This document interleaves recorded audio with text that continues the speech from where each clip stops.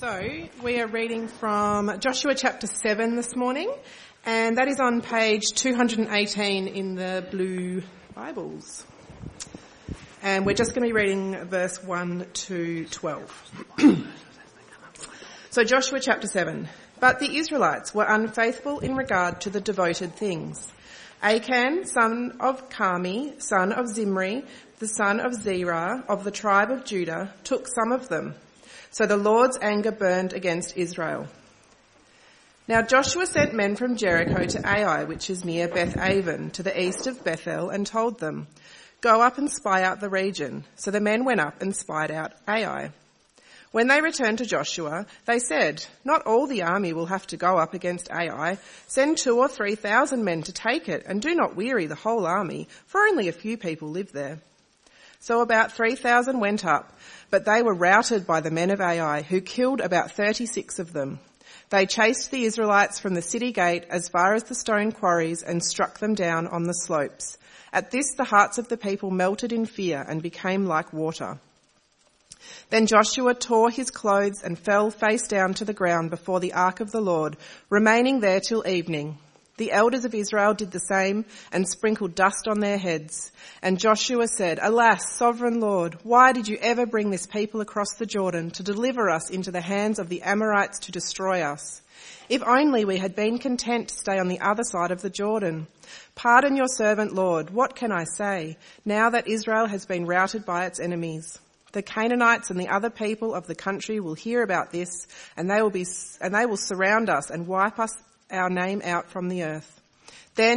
What then will you do for your own great name?" The Lord said to Joshua, "Stand up. What are you doing down on your face? Israel has sinned. They have violated my covenant, which I commanded them to keep. They have taken some of the devoted things, they have stolen, and they have lied. They have put them in their own possessions. That is why the Israelites cannot stand against their enemies. They turn their backs and run because they have been made liable to destruction. I will not be with you any more unless you destroy whatever among you is devoted to destruction." Nice easy passage right today. Wow, it's a challenging one. And if you're here for first time wondering what is going on, hopefully we can be helpful in trying to get a bit of a picture about what's going on in Joshua, because that is a pretty intense passage, to say the least, today. But actually, while it has to be kind of serious and thought-provoking, it is actually, when we get to it, really pointing us towards hope when we truly understand what's lying behind God, even if we don't get all our questions resolved. We'll get there in a moment, but if you've got a booklet there's an outline on page 5, and you'll see there as well that in the coming weeks, Paul Harrington, the senior pastor of the Whole Trinity Network, is going to be preaching after I finish off the Joshua series. He's going to be doing Romans chapter 8. It's a great chapter. It fits in perfectly with how Joshua travels, and I'll even be bringing it up today, which is so perfect in its transition. And can I also encourage you to see what else is going on? There's a leadership conference, CV conference, that if you're thinking about ministry and thinking about those kind of things and leadership, that's worthwhile going to. And we're possibly going to have 3 to 5 people going to that. If you wanted to support them, feel free to offer donations to help fund paying for them to go. But you don't have to feel that burden, but that's something that is really great, that we've got probably 4 or 5 people going to that conference that you'll see in the booklet there as well. But now let me pray, and then let's get into this fascinating but challenging passage. Oh, Heavenly Father, we just do pray now as we come to your word. We've had it read to us, and whether we've got all the context of Joshua in our mind or we don't have it in our mind, it's still perplexing. And so we ask that by your Spirit we'll get greater clarity, that we'll see the need to deal with sin, but even greater, see that you ultimately deal with sin in our lives through the Lord Jesus. Amen. What things do you like to take seriously in life? We like taking certain things seriously. Some things it's because they really matter or the people really matter to us. My children this morning, and happy Father's Day to fathers and all that kind of stuff, my children really this year decided to get really obsessed about Father's Day, and I possibly got the greatest card of all time this morning. It's up on the screen. You are my father, and they used a glow stick for a lightsaber, and those of you who know Star Wars is the greatest thing ever, so that was a brilliant card. They took it desperately seriously, their relationship with me, and it was a delight. A delight. Yeah. This is going to be a good talk, isn't it? But, you know what? There are things we take seriously, not because necessarily people matter to us, or because it's something good, but because there's a serious warning. When your boss says you do this or you get the sack, it's a serious warning. Today's passage in Joshua is actually a very serious warning for God's people. And as we wrestle with it, and there's wrestling to be done, what we'll actually get to see is that God wants us to treat our relationship with Him seriously, and so we deal with sin and we remember ultimately who deals with it for us. So that's where we're going today. So I don't know where you all are with God. If you're a follower of Jesus, I want you to be convicted of your need to continue to deal with sin because you want to follow God. And if you're not sure where you are with God, today is a chance for you to realise that God actually wants you to know that He's not okay with rejection, but He's going to do something about it. So where are we in Joshua? Where are we up to in the story? If you haven't read it up to this point, go back and read those first 6 chapters today, because it is fascinating. We heard about the water stuff with the kids a bit earlier. But where we are up to into the story, Israel are a very, very confident people. And their confidence is because of where they come from. God, get ready, this is your cue for those who've been here the last few weeks. God has made very big promises, and they can be described as... I think you're purposely doing this to me now. What is God's promises that He's made to His people? Land, offspring, blessing. God has promised that His people, He said it to Abraham, that my people will have a great land and you will be numbered many, many, many. You'll have many offspring and you will be blessed and you will be a blessing to the nations. Lob.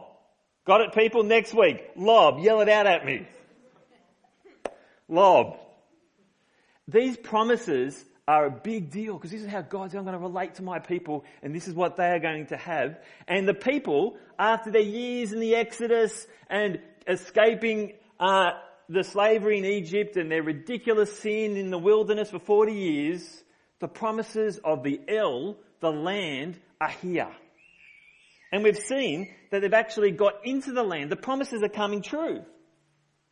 They've actually walked through the River Jordan in astounding ways that it reflects what happened in walking through the Dead Sea. We saw last week that amazing story at the Battle of Jericho and how God had given them that city and that the people of Jericho were for generations after generations just horrendous. The people have heard God's promises and they've got every reason to think if God is for us, who can be against us? They are very confident. That is their attitude. It is an attitude that God's people should actually have. And we'll see that in Romans chapter 8, where Paul actually says to the people of Rome, in light of Jesus, if God is for you and Jesus has done all this for you, no one can defeat you, no matter what it looks like. If God is for us, who can be against us? God is the creator of all things. And Jesus has died and risen for you. He's on your side. He has your back.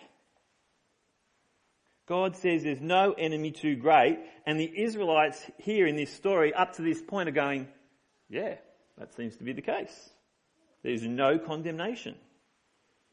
With all this confidence, with the big promises, their recent experiences, they go from Jericho, the first city that they deal with in the land that God's given them, and they go to a place called Ai. And with their confidence, in classic Bible style, God makes his promises. People say they're going to keep their promises. What pattern happens next? You usually get the word but. And here we see it again. Have a look. It'd be helpful to have the Joshua open in a Bible in front of you. When we jump into a few New Testament passages, I'll put them up on the screen for you. But if you've got it in front of you, chapter 7, verse 1, the Israelites were unfaithful in regard to the devoted things. Achan, son of Carmi, the son of Zimri, the son of Zerah, of the tribe of Judah, took some of them. So the Lord's anger burned against him. You see, God was pretty angry. And he's pretty angry because the instructions were clear. If we jumped back to chapter 6, verse 17, verse 18, we see that when God said, take the city of Jericho, all the precious things, they're to be devoted to God, you don't take them for yourself. That was clear as crystal. The instruction, without a doubt, was known. And Achan deliberately took them for himself. Down in verse 20, when he gets busted and he finally admits to it, he says, "It is true, I have sinned against the Lord, the God of Israel. This is what I have done. When I saw in the plunder a beautiful robe from Babylonia, 200 shekels of silver, and a bar of gold weighing 50 shekels, I coveted them." Achan knew God said, "This is not for you," but he saw and he wanted. The shift of God keeps his promises, I'm doing what you need, yes, God will follow you, is now an example where God, I'm going to do what I want. What we have here is a picture of sin. Here we see that sin is a deliberate choice to ignore and reject what God wants because you want something else. That's what Achan did. And what we're actually doing amongst all the intenseness of these two chapters is we're seeing that we get insight into how a holy God views sin. He's not a fan. But as the story goes on, all the while, the rest of Israel, they don't really have an idea of what's happened with Achan, but the consequences for them are great. So the second point, Alan, is that what happens is that the people are defeated. They go into, we've got this covered. We've got this covered. We don't need to take all our men into battle. Just 2,000 or 3,000 will do the job. Don't worry about it. They didn't even really call out or cry to God to find out anything from him. They just kind of went and did it. But it didn't really work out that way. Verse 4, about 3,000 went up, but they were routed by the men of Ai, who killed about 36 of them. They chased the Israelites out from the city gate as far as the stone quarries and struck them down on the slopes. Have a look at the next sentence. At this, the hearts of the people melted in fear and became like water. That is profoundly ironic, because when confronted with a holy God, it's the people of the other nations in their wickedness that we see described previously as melting with fear. And now God's people are the ones melting with fear. This is, no doubt, a massive confidence blow.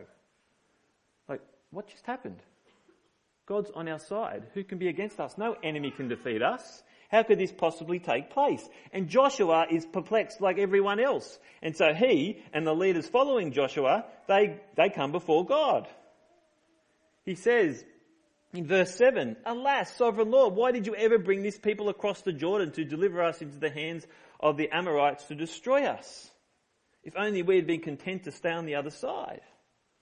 He prays to God and he's like, this wasn't the plan. We're on your side. I've led the people. I've done what you've said. What is going on?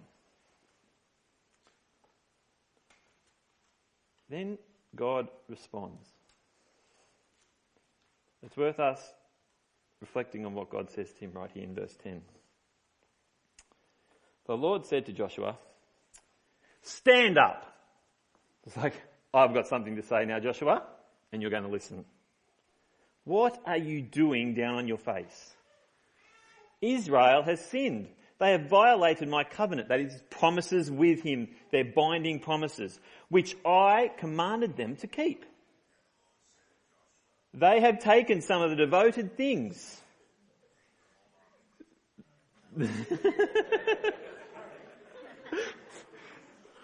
It's disconcerting when you're reading about God speaking and you hear a voice. Excellent. Oh, that's one of my favourite moments. Okay, so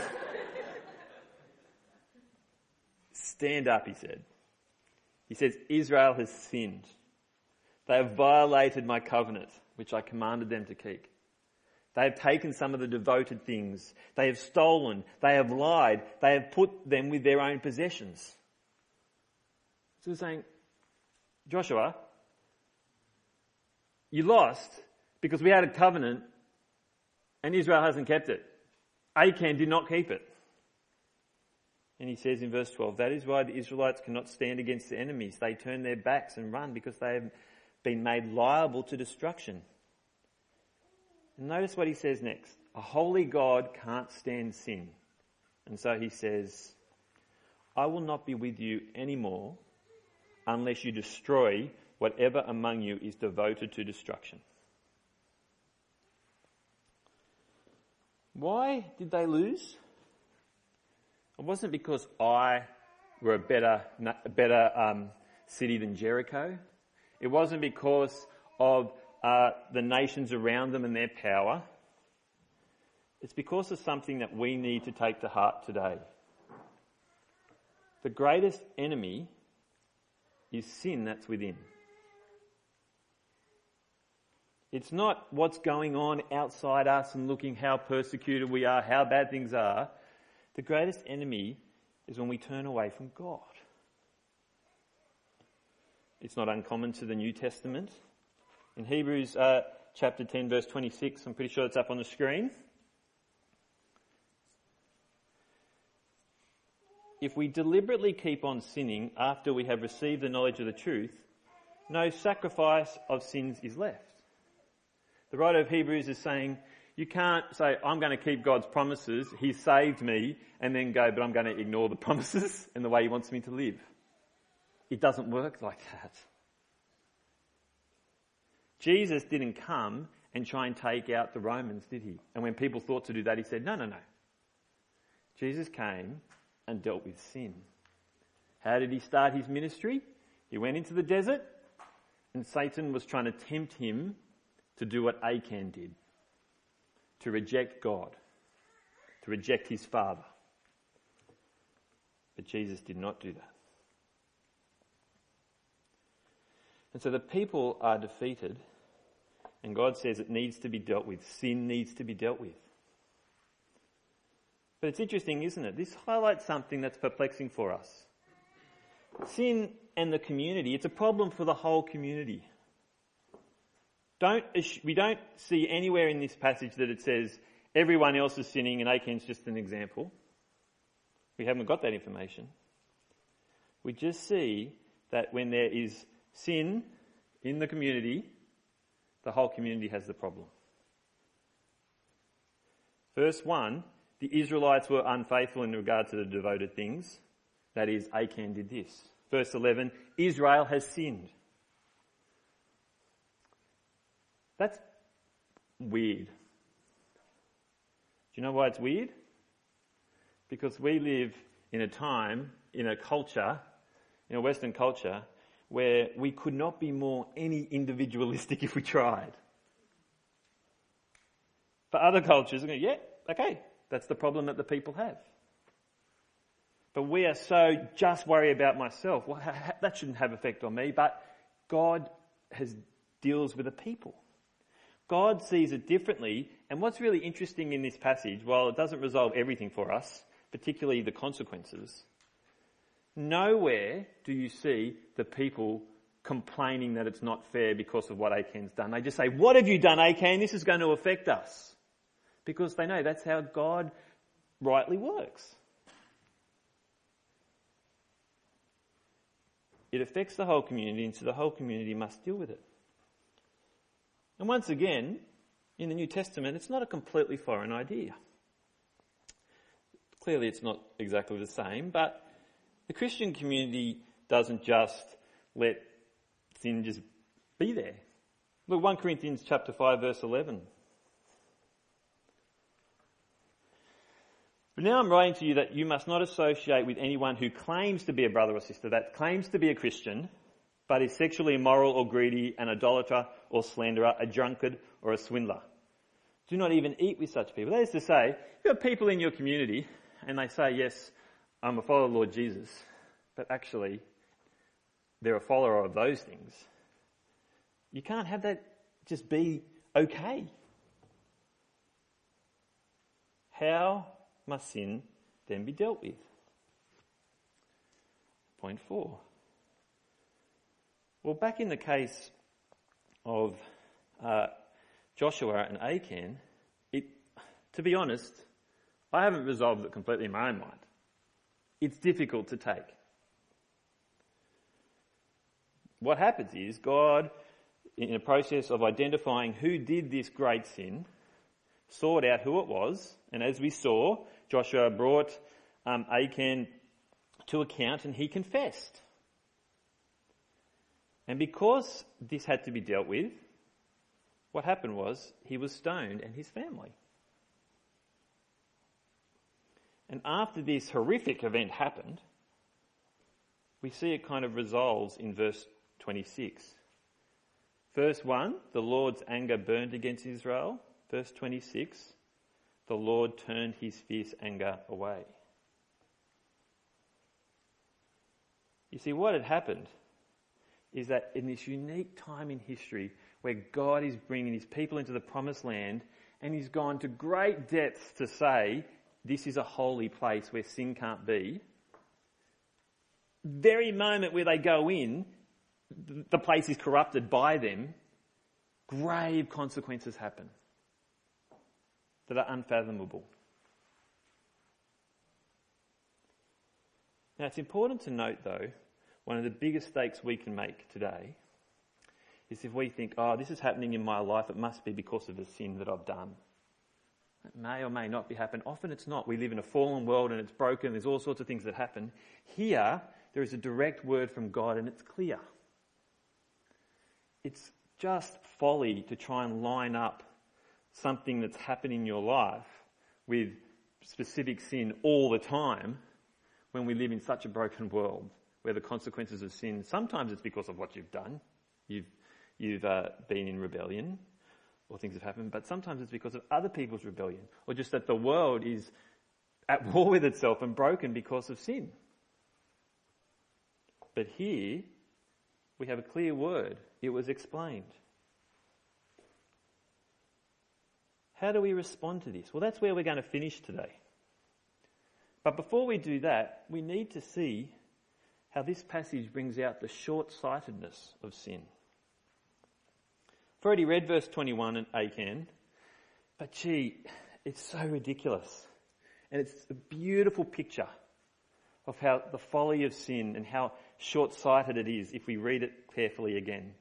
Let's read it, verse 21 again. When I saw in the plunder a beautiful robe from Babylonia, 200 shekels of silver and a bar of gold weighing 50 shekels, I coveted them and took them. They are hidden in the ground inside my tent with the silver underneath. The ridiculousness and short-sightedness of sin. He couldn't enjoy what he coveted because it was so wrong, and that if he brought it out, he would be busted and he wouldn't get it anyway, that all he could do with what he coveted is hide it. It's like, I never understand why people think stealing very multi-million dollar paintings is a good idea, because you can't put it up anywhere unless you're moving it on. Those who like to hoard and steal them, I don't understand that. But it's stupid.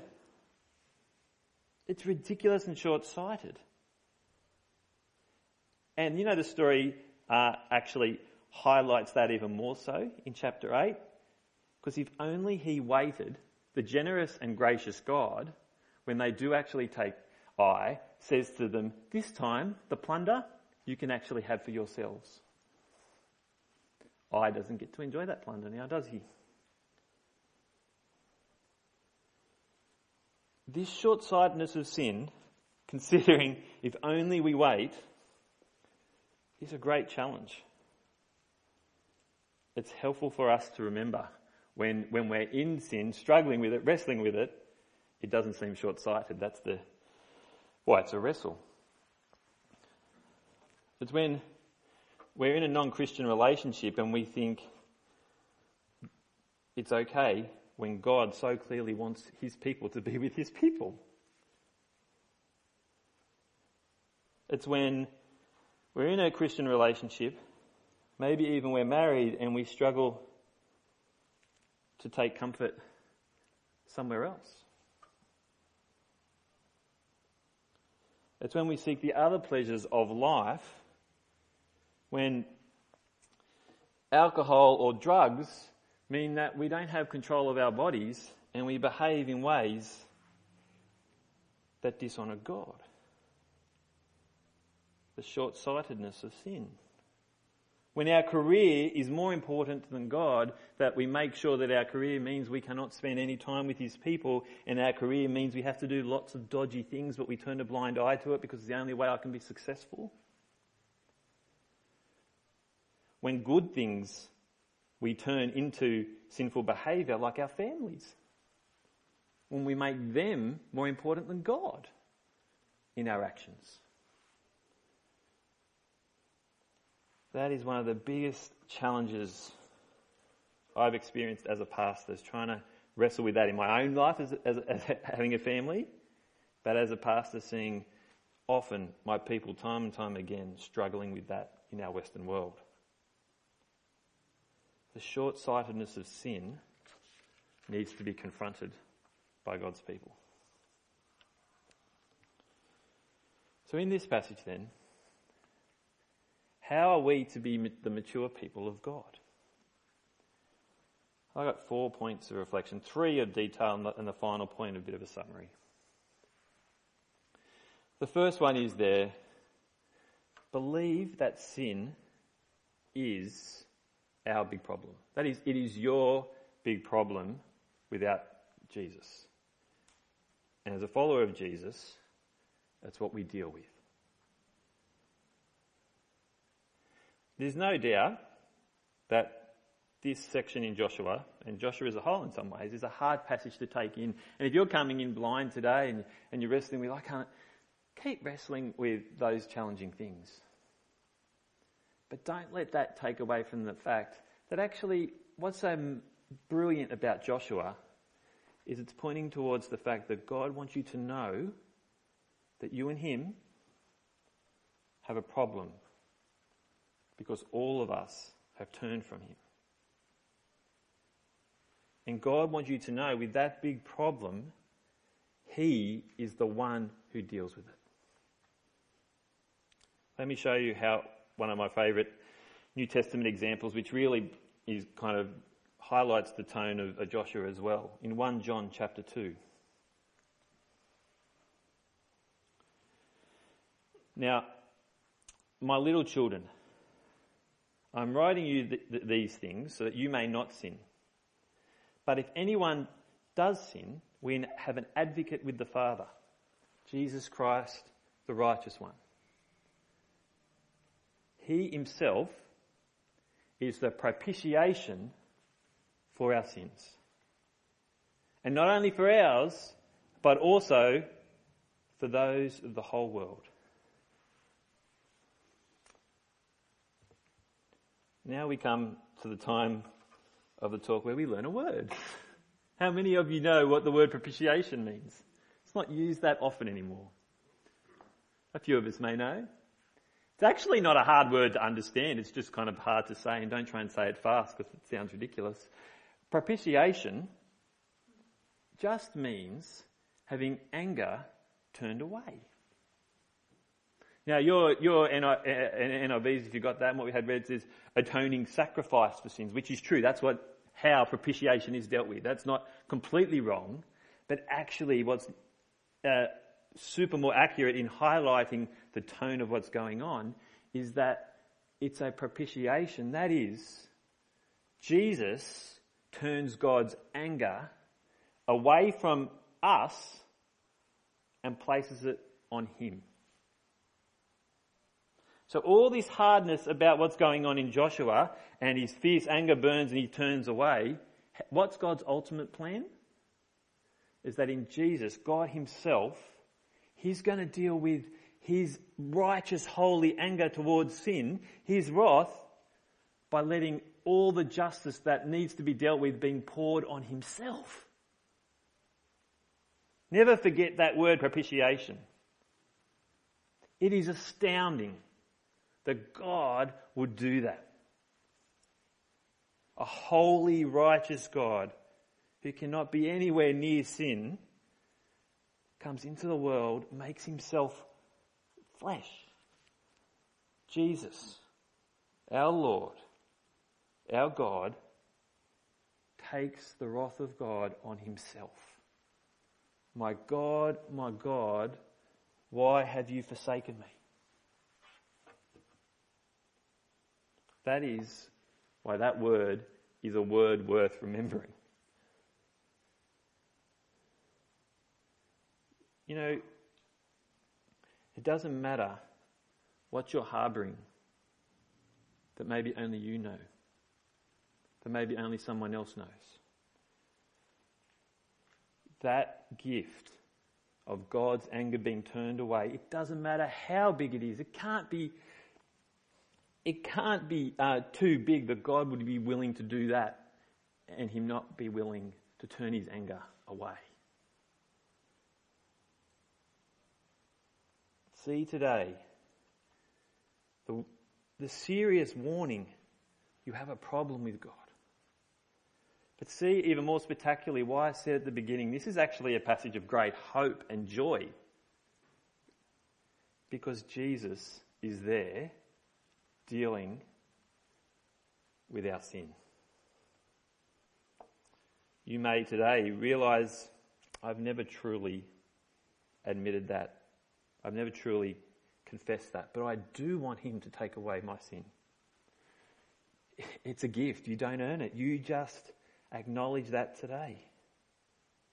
And know that God has dealt with. There'll be lots to deal with. That's what this passage is about for all of us Christians. And we have to wrestle with sin. The moment we stop wrestling with sin is the moment that we're throwing away what God has given us. But we don't earn our salvation by it. With a joyful heart, maybe for the first time, you can say, God is for me. Secondly, all of us need to take seriously the Bible's perspective warning, if you like, on sin. It's deadly serious. In Romans chapter 6 verse 23, Paul quite famously said, as we see on the screen, for the wages of sin is death. But the gift of God is eternal life in Christ Jesus our Lord. It is deadly serious. The wage is death. The consequences are eternal. Complacency with sin is exactly where Satan wants you to be. He wants to eat away at your love of God and of your turning to him by you embracing what he embraces. If we understand the Bible's serious warning of death in the context of God saving us and grace and forgiveness, we can see that we are to put to death the sin that is still in our life. I was thinking about how often in the New Testament, the writers of the New Testament and Jesus in the Gospels is saying, I've come to save you, but you've got to deal with this. Don't be happy with it. Don't be complacent with it.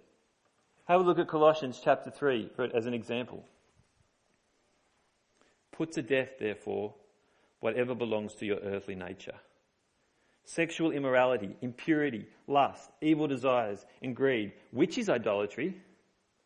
Because of these, the wrath of God is coming. Romans chapter 1 to 3. 3 chapters highlighting that there's no one righteous and we need to deal with sin. We finished a series on Ephesians. And if you recall, Ephesians was very big on being in Christ, being like Jesus, being imitators of God. How are you going to do that if you don't deal with sin? Let me read to you a bit of Ephesians. It's not on the screen. He says, verse 17, I tell you this in chapter 4, and insist on it in the Lord. You must no longer live as the Gentiles do. That is, as those who don't follow Jesus. You can't live that way. So, you need to put off your old self, which is being corrupted by its deceitful desires, and put on a new self that is holy like God. We need to deal with sin in our life. I think this takes up a lot of my time wrestling with this, and it's hard to do because just like you, alongside you, I struggle as a follower of Jesus, trying to be more and more like Jesus, dealing with sin in my life. And as your pastor, I struggle, concerned and worried when are we actually dealing with it as a community, as a people? It's concerning when that mindset and attitudes are things like, this is just my sin, everyone has theirs. It won't matter. They'll be married eventually. It's not disobeying God. It's okay to go out with non-Christians. It doesn't. You can change what God thinks. Things that God clearly assists are wrong. Being out of control in our bodies in whatever way we do that. God's people are not to be on Hindley Street getting wasted or at home by themselves unable to think clearly.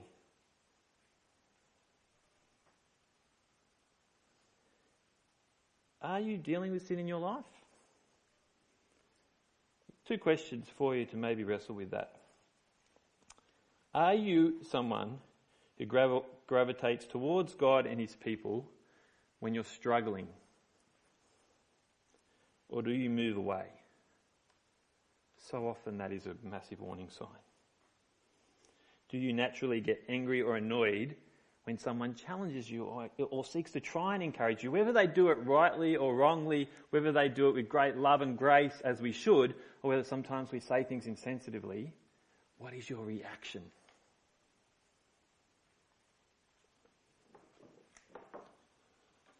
Dealing with sin in our life means, as a Christian community, we seek to encourage one another to be more like Jesus. We create a better culture where we don't just accept what's happening. I wrestle with this passage and I think, and it comes into my mind, even if I don't want to come into mind, what if I say these things and people then go, you know what, I'm going to go to another church, or I'm going to leave, or I'm going to reject God now because you're too harsh. That pops into my mind.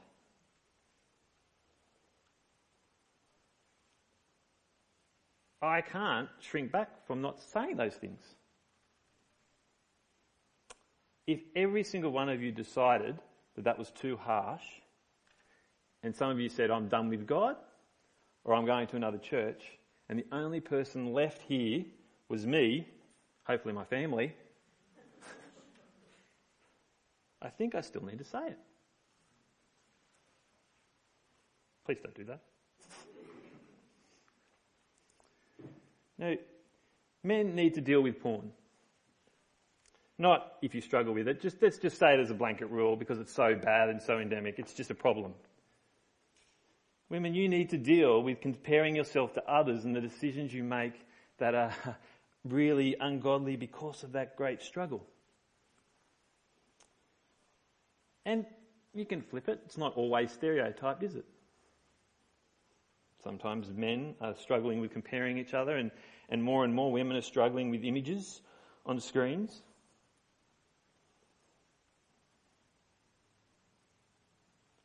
A godly community goes back to Jesus on the cross and just is so thankful for what he's done, and then doesn't put up with sin. And lastly, we long for our time free from sin. Let me just say that one again, because that's what we need. We long for our time free from sin. That is, Jesus came. We are in him. God is indeed for us. It is a message of great hope. You know what? I'm going to finish reading a little bit of Romans 8 because it is so good. This wasn't the plan, but we're going to do it. And I want you to see why we long for our time free from sin, because how good the picture is. How much the promises are strong in what God has done for us. I'll also whet your appetite for a few weeks' time when we look at it in more depth. Verse 31, what then shall we say in response to these things? If God is for us, who can be against us? He who did not spare his own son but gave up for us all, how will he not also along with him graciously give us all things? Who will bring any charge against those whom God has chosen? It is God who justifies. Who then is the one who condemns? No one. Christ Jesus, who died, more than that, who was raised to life, is at the right hand of God, and is also interceding for us. Who shall separate us from the love of Christ? Shall trouble or hardship or persecution or famine or nakedness or danger or sword? As it is written, for your sake we face death all day long. We are considered as sheep to be slaughtered. No! In all these things we are more than conquerors through him who loved us.